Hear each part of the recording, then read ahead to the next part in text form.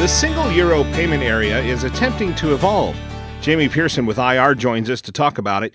Jamie, what is the status of SEPA? Yeah, so the current status is, SEPA's always been around as a way to transfer payments between the euro countries. So but there's a new initiative, I guess, called instant payments, which is a way of transferring money almost immediately, so that when you push the transaction in, I say I want to pay Scott some money, it will appear in his account almost immediately, within seconds.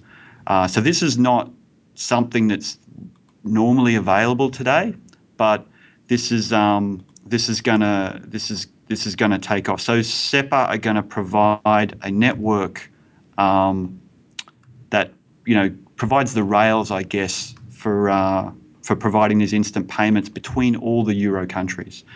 So big step forward. It's so there's work going on. Again, not all countries will pick it up straight away, I suspect, but the work's going on now to build that underlying system that'll support it. And this will work cross borders, which is kind of a big deal? It is a big deal. So I think immediate payments is not something completely new. It's been around in a lot of countries for a while, and more countries are taking on some form of immediate payments all the time. But generally, it's confined to that country because it's easier to regulate. So the central bank of that country will mandate that, will provide the facility, potentially mandate that banks support it.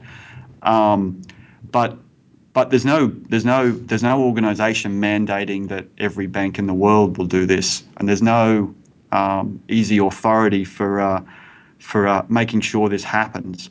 So I think the fact that SEPA can make it happen in Europe for all the euro countries is makes it a lot different to some other immediate payments schemes that are already running and are kicking off. And how will this benefit users? I guess it's going to provide them more choice, make things more convenient. So the almost without exception, the main reason for one of the main goals of the central bank getting involved is to make sure that when immediate payment schemes are implemented, that the main beneficiary is the customer and not the banks, because so that there's new services provided that haven't been before. If there's an easier way to transfer money to different people in the country, that's a great service for people. If there's ways that, I don't know, the richer information can be passed around with the transaction. Right now, when I make a high value payment, so if I have to put a deposit on a house, for instance, I have to go and get a bank check that's written out for a large amount of money, because there's no other way I can transfer a large amount of money, to settle on my bank deposit, on my house deposit.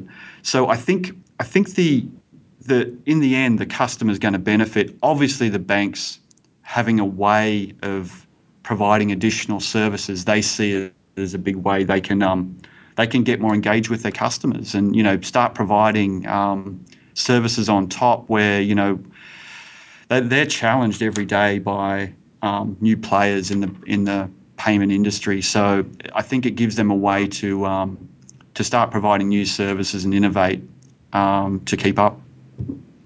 And when will we see this up and running? So it's due to be delivered late 2017. So this is when the rails will be available.